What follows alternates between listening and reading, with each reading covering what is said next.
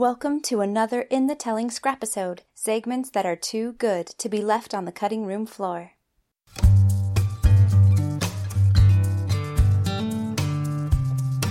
In this Scrapisode, the legendarium podcaster Megan Smythe explains how Harry Potter is a King Arthur legend. This Scrapisode is sponsored by Anthony Buck. Anthony Buck has been teaching people to sing with greater ease and strength and more beautiful tone for over 10 years. His students successfully sing musical theater, pop, classical, and even rock music. Let Anthony help you meet your singing goals. Email atb@anthonythomasbuck.com to schedule a lesson today. And now Megan Smythe. Fictional stories can touch us as much as fiction or non-fictional ones, right? Like, yes. How does that happen? I think it's kind of a safe place. The interesting thing for me about fantasy and science fiction is that they can tell stories, like they can tell human stories in a really different environment where, like I'm thinking of like episodes of Star Trek where it'll talk about racism, but it's like racism against some kind of other alien race. So it's not necessarily like too personal where it's, oh, I'm racist against Asian people. You're not feeling particularly called out, but right. But it's where you can kind of explore those emotions and, oh my gosh, I've forgotten your question again. Oh, just how fictional stories have so much power, even if they're not non-fictional stories. And now I can't, I think the quote is attributed to Neil Gaiman, and I know it's not his quote, he's quoting somebody else, and I can't think of who it is right now. But they talk about how fairy tales and fairy stories don't teach you, like they're not necessarily saying that dragons are real, they're saying that dragons can be slain. Yes, yeah.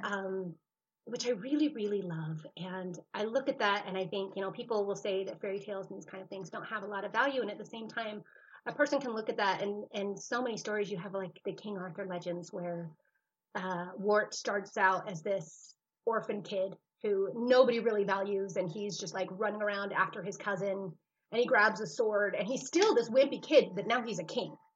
And he has these wise people to help guide him and help him become a really great person. And I think for kids and especially for adults, because, dude, like the more I grow up, the more I realize I have not very much control over my life. Like there are a few things I can control. But I think reading any kind of thing, if it's, real, what's that called? Nonfiction or fiction or whatever, there's something empowering in reading stories about people who felt little and felt small and like, because so many times we see people at the top of their game and we don't get to hear about when it was really hard. It's empowering and it gives me hope reading those kinds of stories. It's one of the reasons why I love fairy tales, because we'll talk about like Cinderella and, oh, she's so passive and everybody does everything for her. And I'm like, no, the fairy godmother does not show up until Cinderella has done absolutely everything that she can. And she's finally like, you know what? Dreams don't come true. Whatever. And then like this wonderful, strong female character comes and says, you know what? You are sweet and you are kind and you really tried and we're going to make this happen. And she just goes to the ball like wanting to have a night out. And then she meets a prince and is like, oh, life can change in a day. And I'm not saying I feel like Cinderella, but I've been at those points where I feel like I've done absolutely everything that I can. And just nothing is changing. Nothing is happening. And I just need a win. I need one win. And somebody will come along and they may even just say something nice to me. Like they may not even change anything, but just even hearing that somebody thinks something good about me or somebody has hope for me or have been praying for me or thinking about me, or if they have something they can do, like it's so great that we can support each other. And I think that's one of the reasons why, the King Arthur legend keeps getting retold over and over again. Hi, Harry Potter. Just because we need those reminders that everybody starts out small. Nobody feels like they have it all together all of the time. And it's great to have those reminders. And I like that fiction and those kind of weird, sometimes bombastic, utterly unrealistic worlds can help me personally feel like, okay, I don't have a lot of control. It may be kind of sucky right now. I just started a new job. I was unemployed for 8 months. And oh my gosh, it was so hard. Because I applied for over 100 jobs. I had at least 25 interviews, and the 25th interview 8 months later where I finally was, but that's a lot of rejection. It sucked. And so, reading these fantasy books and I see these other people who are struggling, and then they get to the other side.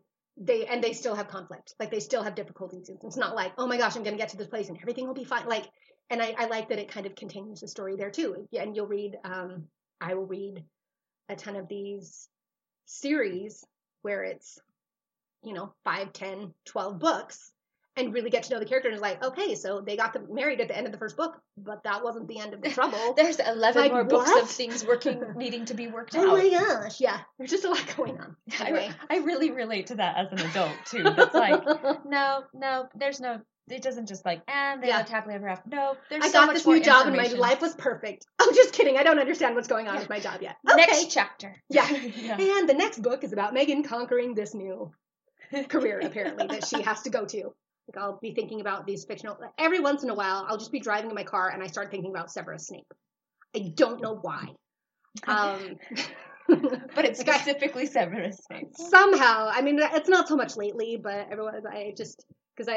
the way those books were written, and it's fun because a lot of authors, they steal from each other, and we steal from the classics, and we steal from myths and all those things. And you have Harry Potter. I love that they'll throw in all of these Greek mythical, there's Cerberus, the 3-headed dog, and all of these things. And I think a lot more is connected than we would ever expect. Like Harry Potter, the world that she built is really unique, but the story itself is a classic, like King Arthur legend. And it's really fun to see how people will tell similar stories in different ways, and the characters they create there. So I don't know if I've made like really big connections, but it's fun to go and read all of these books and kind of see the different authors' different points of view. Especially because Brandon does have, like, he's so prolific, and I haven't read all of his novels, but I have read a lot of them. It always blows my mind that he has, such different ideas and different worlds and different ways of telling a story. And at the same time, it ends up being about, this hero who didn't think much of himself and then becomes something amazing, but still doesn't think they're something amazing. They're just living their life. And I think that's one of the main things that I take away from a lot of books, is that nobody ever feels like they're the hero when they're in the middle of a really difficult time. They're just doing what they have to do. That's one of my favorite things, because I feel like that all the time. People are like, oh my gosh, it's amazing because you didn't get married and you didn't have kids and your life didn't turn out the way you thought it would. And you just keep going anyway. And I'm like, oh my gosh, what was my option? Yeah, like, what was I supposed to do? Was I supposed to sit at home? Is this 1812? Okay, I could do that. I don't know. For me, most of the time, it ends up being about the human connection. Oh, I wish I'd made really big, cool connections between Dracula and Harry Potter. Well, I think now I'm going to think about it, and I will text you later. Oh, yes. Yes. And you can put an addendum at the end. Show notes. I think for some people, this will be the first time that they've thought, oh, Harry Potter is a King Arthur thing. Yeah. Because again, you have this boy who comes up from nothing and is raised by people who really don't care about him, then discovers he has this amazing, like, he draws the sword and realizes he's a wizard, and then he's tutored by Dumbledore, who could definitely be a Merlin type. Yeah. Or it could be a Gandalf type. Apparently those two actors are mixed up all the time. And the characters are mixed up all the time. And he assembles his knights of his best friends, and they all go through these adventures together, and they literally have a goblet of fire. Like, they literally have the Holy Grail. Or like they have, Hufflepuff's cup in the 7th book where, and they go on these quests, and they go on these adventures, and eventually he has to defeat the villain. And spoiler alert, he even dies. Like, the villain kills him. Like in the King Arthur legend, again, King Arthur spoiler. But it's very much that story, but it's told in such a unique and exciting way. And Harry Potter is one of the reasons why I love fiction, because I love a really good, well-told story and characters that I can care about, people who I can see myself in and my friends in. And again, when I'm having a really rough day, I can read like Ron having a really rough day, and like, yeah, I know what you mean, feeling overshadowed by your brothers. Yeah, I get that. Thank you for making me feel a little bit better. As you're telling me about this with King Arthur and Harry Potter, I started hearing The Way of Kings with, I don't know. There's been debate in our house about whether it's Kaladin or Kaladin.